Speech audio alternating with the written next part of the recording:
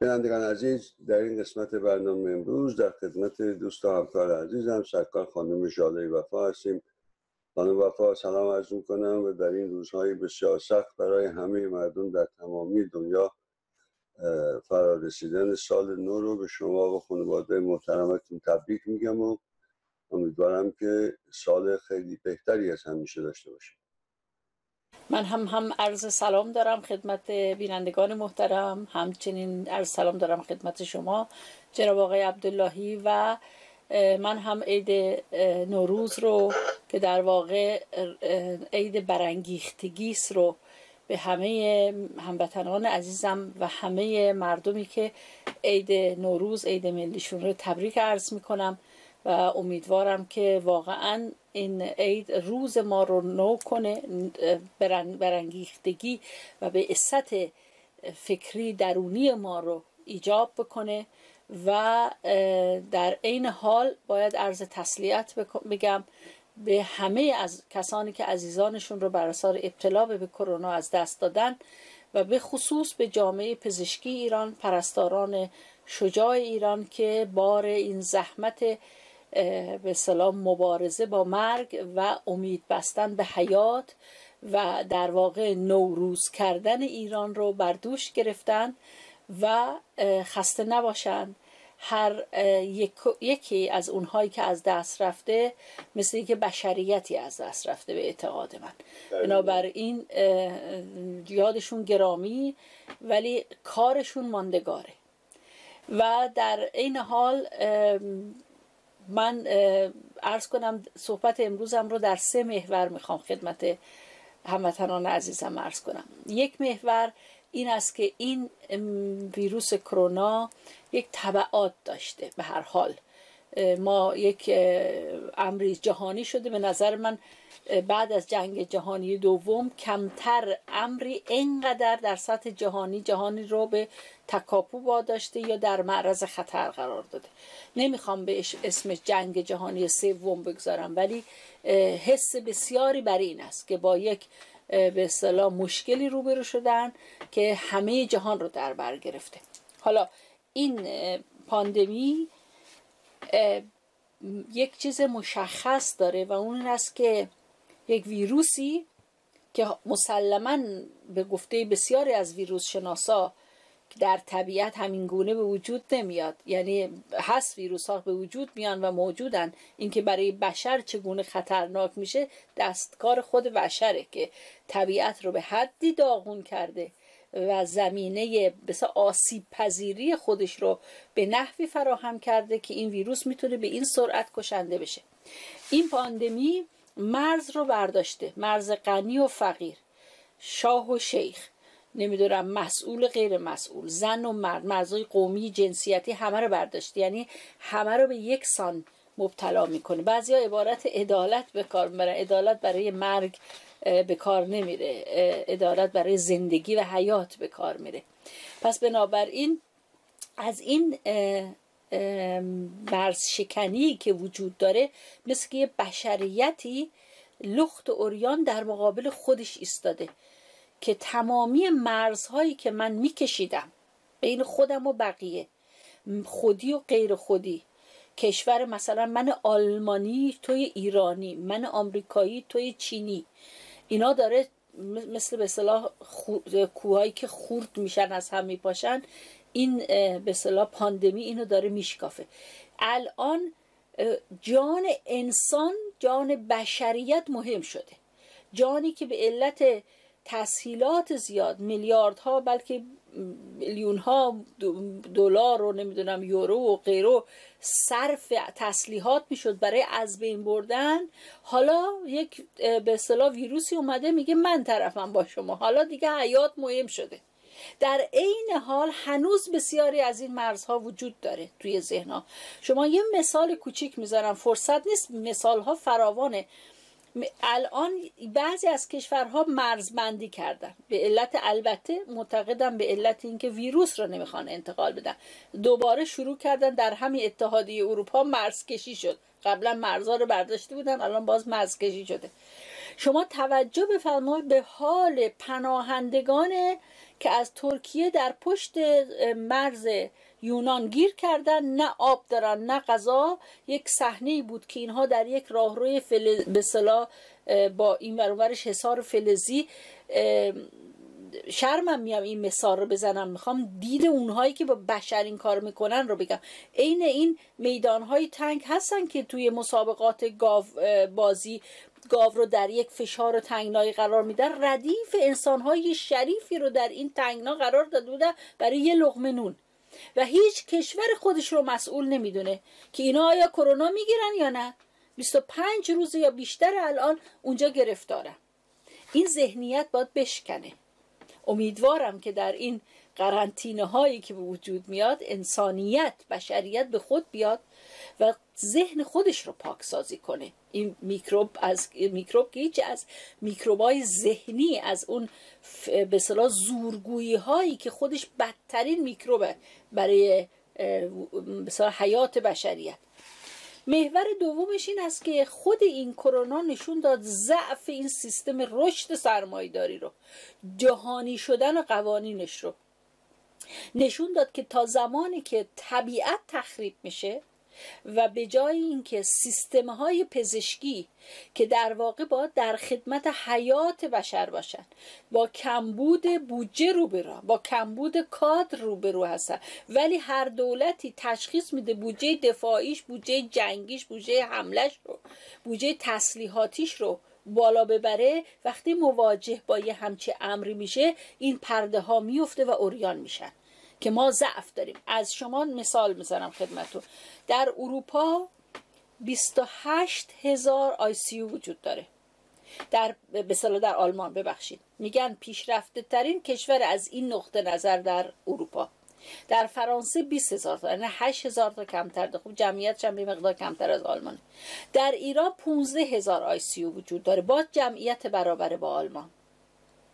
خب حالا وقتی آلمان نظام پزشکیش میگه که ما این اوج این ابتلای به کرونا باعث میشه ما در ماههای ژوئیه و اوت، یعنی 2 ماه تابستون، دچار به اصطلاح کشتار، یعنی تعداد کشتگان بالا بره و سیستم پزشکیمون زانو خواهد زد. با وجود تجهیزات زیاد، الان دانشگاه به اصطلاح بیمارستان شاریته برلین و بسیاری از لابورهای آلمان دارن این کیت‌های آزمایشی رو، تشخیص کرونا رو اونها تولید میکنن و مجانی هم به تمام دنیا پخش کردن. به ایران هم از همین کیت‌ها رسیده، از آلمان رسیده، درش شکی نیست که اینجا هم کمک اما یعنی یه قوتایی دارید ولی در ضعفاش زانو میزنه. الان موندن که نظام پزشکی آلمان به این فکر بحثایی در افتاده، هر شب تو تلویزیون دوچار چه ضعفایی. خود فرانسه هم به همین شکل، کشورهای دیگه هم نظام پزشکیشون دوچار کمبود، انگلستان خیلی خیلی در به اصطلاح سالهای اخیر دچار ضعف شده نظام پزشکیش، ماندن. وای به حال ایران ما که نه تنها به اصطلاح بودجه کافی در اختیارش نیست، بلکه یه مش خرافه پرست متعصبم به جان نظام پزشکی ایران افتاده. حالا در محور خودش به جاش میرسیم. پس بنابراین باید نگاه کرد که در الان که انسان مهم شده و جانش در سطح دنیا مواجهه با خطر هست، انسان هست که اینجا باید فکر یک اداره جهانی بر مبنای حقوق بکنه. جدیداً دبیرکل سازمان ملل گفته ما نیازمند همکاری و همیاری در سطح جهانی، رهبری جهانی هستیم. من بارها با شما در زمینه کتاب به اصطلاح قانون اساسی بر مبنای حقوق پنجگانه الان خدمت بینندگان نشون میدم، بخش‌های مختلفش رو بشمارم. ما در این به اصطلاح کتاب بخشی رو اختصاص دادیم به نام جامعه ملی به مثابه عضوی از جامعه جهانی. از اصول 222 تا 248 به اصطلاح این حقوق پرداخته شده. بر شفافیت در هر کشوری و کشورهای دیگر در روابطی که سلطه زیر سلطه یا رفع اون با کشورها برقرار میکنن. در حق رابطه جوامع با همدیگه بر اساس حقوق تاکید کردیم. حق به اصطلاح تعمیم دموکراسی تا تعادل وحشت از بین بره، از روابط زیر سلطه بتونن جوامع بیرون بیا، حق مدیریت جهانی بر وفق حقوق انسانی، حق هر کشوری در اداره جهان نقش داشته باشه در مدیریت جهانی بر وفق حقوق انسان. و به هر حال این الان وقت این نیست که یکی که انشالله در برنامه مخصوص بررسی قانون اساسی این بخشا رو هم توضیح میدیم. الان همین امری رو که از قبل ما تهیه کردیم و در بسیار اهمیتش صحبت کردیم، نمود خودش رو در این پاندمی نشون میده که یک مدیریت جهانیه که رها باشه از سلطه زیر سلطه وجود نداره. الان فیلم من مثال میزنم 6 تا یا 9 تا کامیون هست که وسایل پزشکی ایرانی رو میخواد ببره ایران، سر مرز بلغارستان، کشور بلغارستان راه نمیده. اینا میگن، راننده ها میگن نه تنها خودمون گرسنه ایم، ما نگرانی میخوایم وسایل پزشکی رو به ایران برسونیم، به علت به اصطلاح تحریمی که وجود داره. و آقای ترامپ پاشه کرده توی کش در بگیم نامردی، بگیم حماقت، اصرار داره بر این، یک طرف حماقت اونه، اصرار داره بر این تحریم، طرف حماقت اونوری است آقای خامنه‌ای که میگه کمک هم بخواد بکنه ما نمیخوایم، انگار که برای شخص خودش که تو وسایل تو داری، مردم ایرانه. به قول به اصطلاح آیه قرآن میگه دشمن اگر دست دوستی به تو رو آورد باید اون بپذیری. الان این مسئله تحریم شده، یه ویروس کرونای دیگری بر سر مردم. کامیون وسایل پزشکی دم مرز ایستادن، بلغارستان به علت مسئله تحریم نگران این راه بده. کارمندان میگن به سفارت ایران در بلغارستان زنگ میزنیم، یک نفر گوشی رو بر نمیداره تکلیف ما معلوم بشه. این شد اداره جهانی؟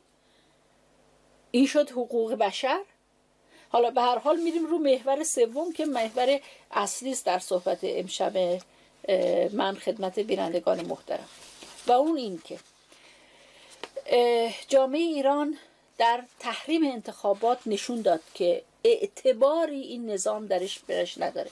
در واقع نظام ولایت فقیه شده یک چوپان دروغگوی که بر اساس رفتار مبتنی بر تزویر و سراسر دروغ و روابط پر از فساد و پنهانکاری از مردم اعتبار و مشروعیت پیش مردم نداره. اگر نه به این بزرگی در این تحریم انتخابات مردم بهش نمیگفتن. اما این ابتلای به ویروس کرونا شرایط رو فراهم کرد که بی‌اعتباری، سوء مدیریت، جهالت، تعصب و خشکسری مسئولان این نظام، دروغگویی و پنهانکاریشون.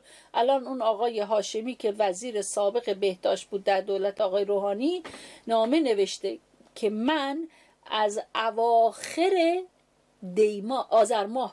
از اواخر آذر ماه هشدار دادم در مورد وجود ویروس کرونا در ایران. کی اعلام کردن؟ 2 اسفند تعطیل بود، 1 اسفند اعلام کرد.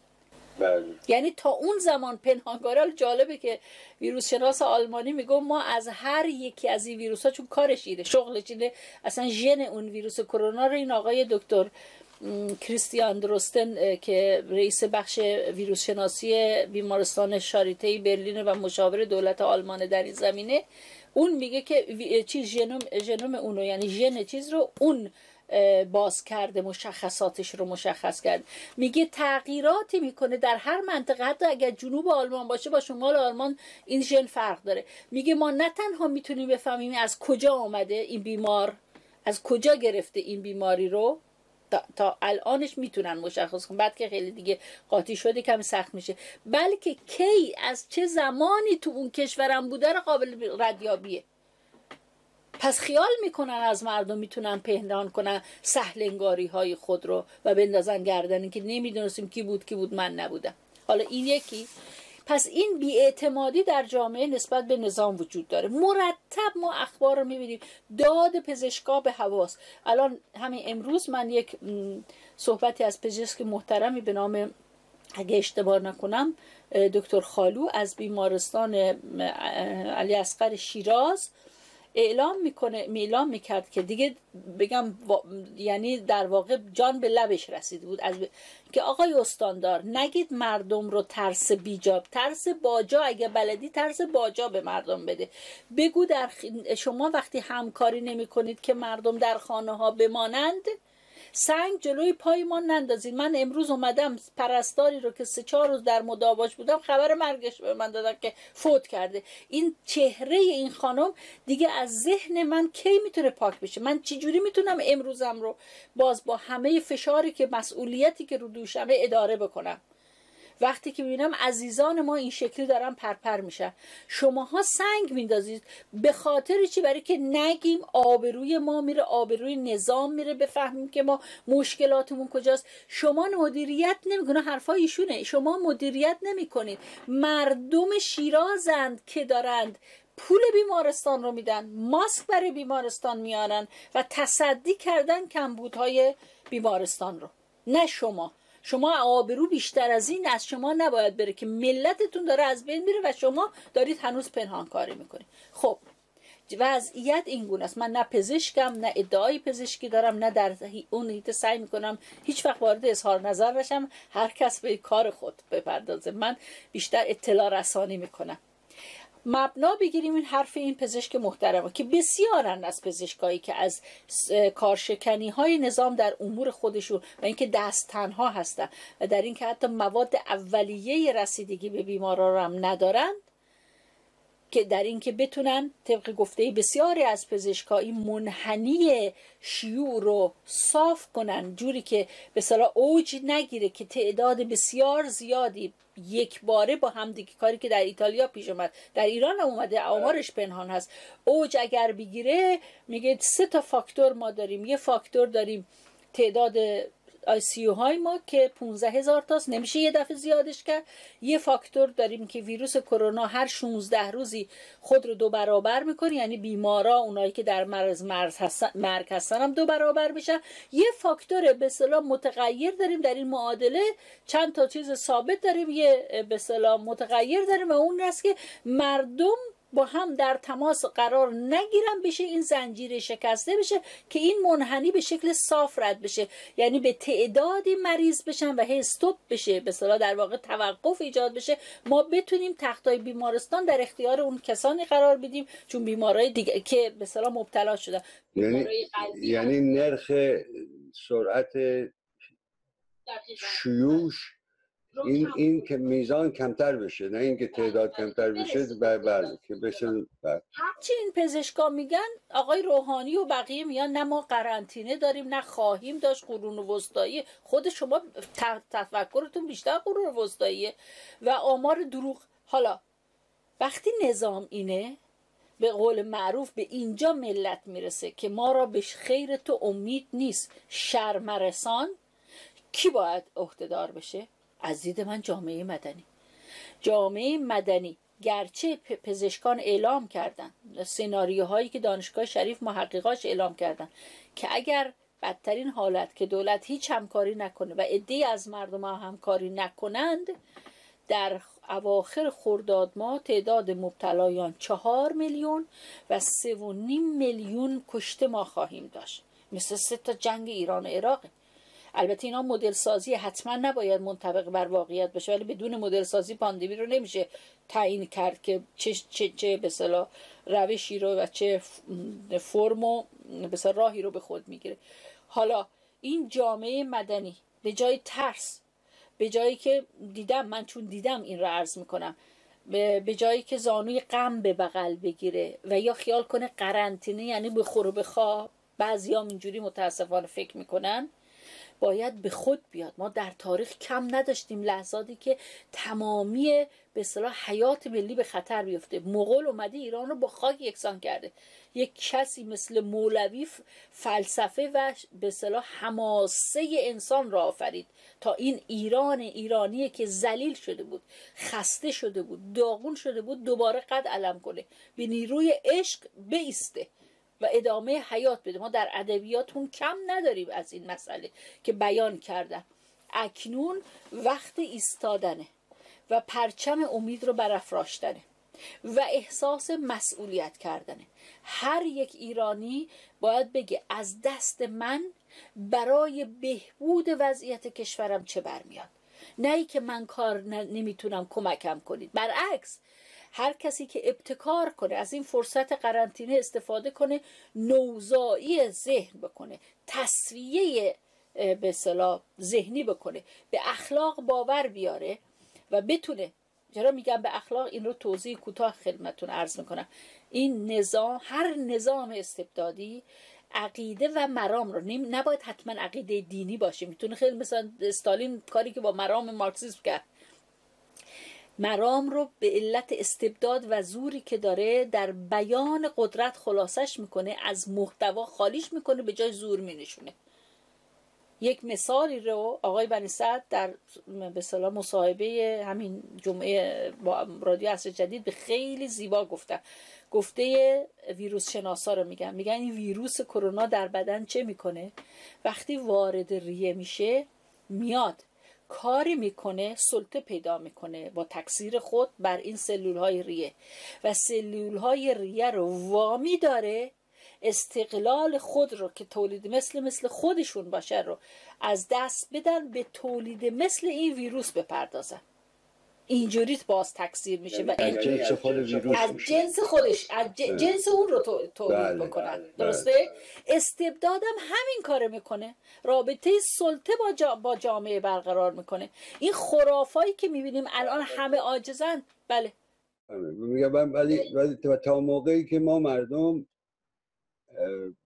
به طور نسبی از جنس خود استبداد و قدرت نشیم، و این قدرت نمیتواند خود رو باز تولید بکنه و بله و واقعیتش این است که امروز همونجور که شما فرمودین، این قدرت و ضعفش و ناتوانیش و مرگ و ویرانیش در همه دنیا به صورت عریان در جلوی چشممون هست. و اگر ما تا موقعی که ما دست از این اعتیاد به قدرت، احساس زبونی در مقابل قدرت بر نداریم، هر روز این ابعاد این فاجعه مرگ و ویرانی بیشتر میشه. دقیقاً، کاملا درسته. پس بنابراین ما به جایی که نقش استبداد رو و بازسازی استبداد رو بکنیم، برعکس که یک بدن سالم میشه وقتی نیروهایی که سیستم دفاعی خودی رو دارن قوت میگیرن و این رابطه سلطه زیر سلطه رو از بین میبرن، انسان برمیگرده به حالت فطری حیات سالمش. پس بنابراین این جامعه مدنی است که خود باید قیام بکنه و بلند شه و مردم ایران تجربه کار پشت جبهه رو دارن. در جنگ ایران و عراق مردم ایران بودن که پشت جبهه رو نگه داشته بودن، غذا میرسوندن غیره. الان این دکتر شریف آقای خالود از شیراز میگه چی؟ دکتر خالود که مردم شیرازن، مثال شیراز میزن چون از شیراز دارم، حتما جاهای دیگه هم به همین شکله، اونا دارن بیمارستان ها رو تأمین کنن. آدمای خیر در ایران باید بگن ما بیمارستان که فقط دکتر و پرستار نداره، که تمیز کردن میخواد، مسائل لوجستیکی داره، حمل و نقل داره، به اصطلاح تهیه مواد غذایی خوراک بیماران رو داره، تمام اینها، کادر پزشکی کارهای دیگه هم داره. اینها رو هر فردی بگه من کدومش رو میتونم کمک کنم. اگر جامعه مدنی محله به محله بشینن با هم دیگه، میتونن ارتباط تلفنی داشته باشن با هم، ما چگونه سامان بدیم به رفع بخشی از مشکلات. جامعه پزشکی میتونه به جامعه بگه ما کمبودامون کجاست. الان من یه فیلم دیدم، خدا خیر بده به اون هموطن، این نقاب هایی هست از تلق درست میکنن پزشکا جلوی صورتشون برای که به اصطلاح این قطرات آب دهان بیمار به روی صورتشون نیفته و انتقال داده نشه. کروکی اینو کشیده، طرز عملش رو، درست کردنش رو فیلم گرفته، با چه چسبی چقدر قطعه بخرید ببرید و الان میگن گروه تو شیراز دارن اینا رو تو خونه ها درست میکنن که به بیمارستان ها برسونن، که لااقل این حفاظ به اصطلاح طلق حافظ رو داشته باشن پزشکان شیراز. حتما جای دیگه هم این کارو میکنن. از این نوع دست کارهایی که میتونه بگه من ایرانی مسئولیتم کجاست. بسیاری از پزشکان بازنشسته، پزشکانی که به اصطلاح، چون هر پزشکی که بیمار میشه در واقع به جایی که مثل پرستاری که تو ایران خودش کرونا داشت با تب داشت کار میکرد چون میدونست کمبود نیرو وجود داره، باید این پزشکان پرستاران به قرنطینه برن، جاشون رو باید پزشکان دیگری پر بکنن. اونا به هر حال پزشکی خوندن، بهتر از من و شما یا آدم عادی میتونن در کادر به کمک دوستان خود کادر پزشکی بشه. تا الان آلمان هم همین کار کرده. اتاق پزشکی آلمان نامه نوشته به تمامی پزشکان بازنشسته که شما رو در چند ماه آینده حتما نیاز داریم. خب خیرای ایران نگاه بکنن این ضربه اقتصادی به این پیکر به اصطلاح در احتضار اقتصاد ایران که خورده، در سطح جهان میگن 25 میلیون نفر بیکار میشن. خب جامعه ایرانه که فقر زده هم هست، با کمک 200,000 تومان 600,000 تومان آقای روحانی به جایی نمیرسه. الان شهردار بود یا نمیدونم، ببخشید استاندار بوشهر بود، در یک کلیپی میگفت که اگر 2 میلیون به خانوارها بدی که برای یه مدت 1 ماه مواد غذاییشون رو تامین کنن میشه 60,000 میلیارد تومان. این کار رو چرا نمیکنه؟ این پولها کجا داره میره؟ اینو اون نگفتن ایشون. این پولها داره خرج هنوز بودجه رو برای چی حکم حکومتی صادر میکنن که بررسی نشه؟ در همین خاطر مجلس خودی نظام که سپاه پرش کرده ها میفرستن برای شورای نگهبان، برای که معلوم نشه که این پولها به کجا میره، صرف کدوم جنگا میشه در سوریه و یمن و غیره. حالا خیرها باید هوای همسایگان خود، افراد فقیر، همه کودک کار در ایران وجود، اینقدر کارگر وجود داره که ماهاست حقوقشون بهشون داده نشه. اینقدر محله 16 میلیون حاشیه نشین داریم. اینها در مبارزه با این کرونا و نبود کار و نبود مواد غذایی کی به غیر از به اصطلاح خود جامعه ملی باید به کمکشون بشه تابه؟ دست به سوی کی دراز کنن اگر ما نکنیم؟ ما ایرانیان خارج کشور اگر وسع مالی داریم باید به کمک هموطنانمون در ایران بشه تابیم. الان دوران فقر، الان در دوران سختی است. اگر الان به درد نخوریم به هیچ وقت به درد نخواهیم خورد. به نظر من یک عزم ملی لازمه، سازماندهی لازمه. جامعه مدنی باید تصدی امور خودش رو بدور از این نظام خود به عهده بگیره، تمرین استقلال و آزادی بکنه، تمرین این بکنه که حاکمیت رو من دارم، ما ملت ایران هستیم، ماییم که باید ایران رو تصدی و اداره بکنیم، ماییم که باید در بهبود امور رو مشارکت کنیم و کاری که از عهده ملتی برمیاد کاری سازنده، درش تخریب نیست. و صد از این دولت ها به وجود بیاد فقط شر می آفرینند که هیچ گونه خیری از این نوع دولت های استبدادی که خیری نخواهند رساند. پس من حرف من به عنوان یک هموطن شما، یک نفر از این آحاد ملت، دارم درد دلی می کنم با هموطنان عزیزم.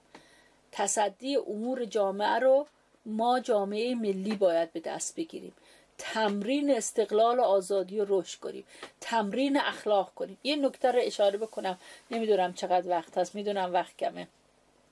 در زمینه لزوم پرداختن به اخلاق، این دین دوستان مکارم اخلاق، دین میگه مروت داشته باش، حسن رفتار داشته باش، دروغ نگو، هیزی نکن، دزدی نکن، کم فروشی نکن، وفای به عهد بکن، خیانت نکن، فساد نکن، رانت نخور،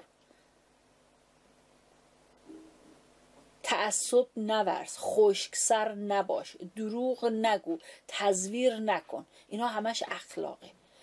دین بجز بیان اخلاق هیچ نیست. این نظام اومده این رو از این محتوای اخلاق خالی کرده، از این ارزش‌های انسانی خالی کرده، به جاش تعصب و زور و خرافه نشانده. حالا دیگه عریان شده. اینقدر این مغزهای خشک دست پرورده این نظام اغراق دیگه کردن در این خرافه پرستی که دیگه هر آدمی در هر کوچه و برزنی میدونه که خرافه اینها تا چقدر سمیست، سمی‌تر از این ویروس کروناست. پس بنابراین چه اونهایی که این رو بهانه میکنن برای کوبیدن دین بدون اینکه فراموش میکنن که وقتی اخلاق رو از جامعه گرفتی، ملاتی که جامعه رو نگه میده، حتی فقط بخش اقتصادشو بگیریم، شما اگر اعتماد رو از اقتصاد گرفتی، این به اصطلاح خانه کاغذی به ورق ساختی فرو میریزه.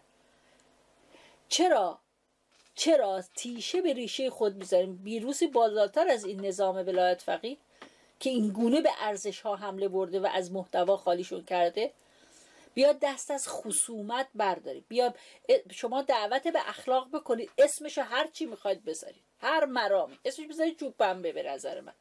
نذارید اسلام، نذارید مسیحیت، نذارید نمیدونم دین بودایی یا هر مرامی.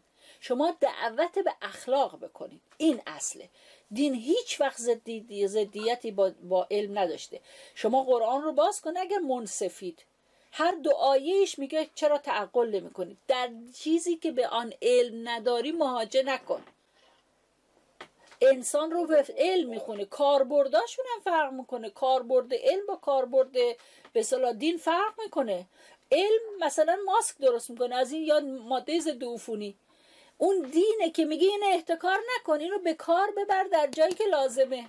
اخلاق دیگه، اگه اونو ورش داری اون ماده بلند میشه میره تو انبار یه نفر. با عرض معذرت وقت ما مدتی به پایان رسیده، گفتنی ها بسیار است. متاسفانه از اونجایی که این معضلی که امروز بشریت باش روبرو شده به نظر میاد که مدتی با ما خواهد بود، حتما بازم در این زمینه‌ها بیشتر مزاحمتون میشیم و با هم صحبت می‌کنیم. خیلی ممنون که این فرصت در اختیار من قرار دادید. خیلی سپاسگزارم. اوقاتتون بخیر. شب شما و بینندگان محترم خوش.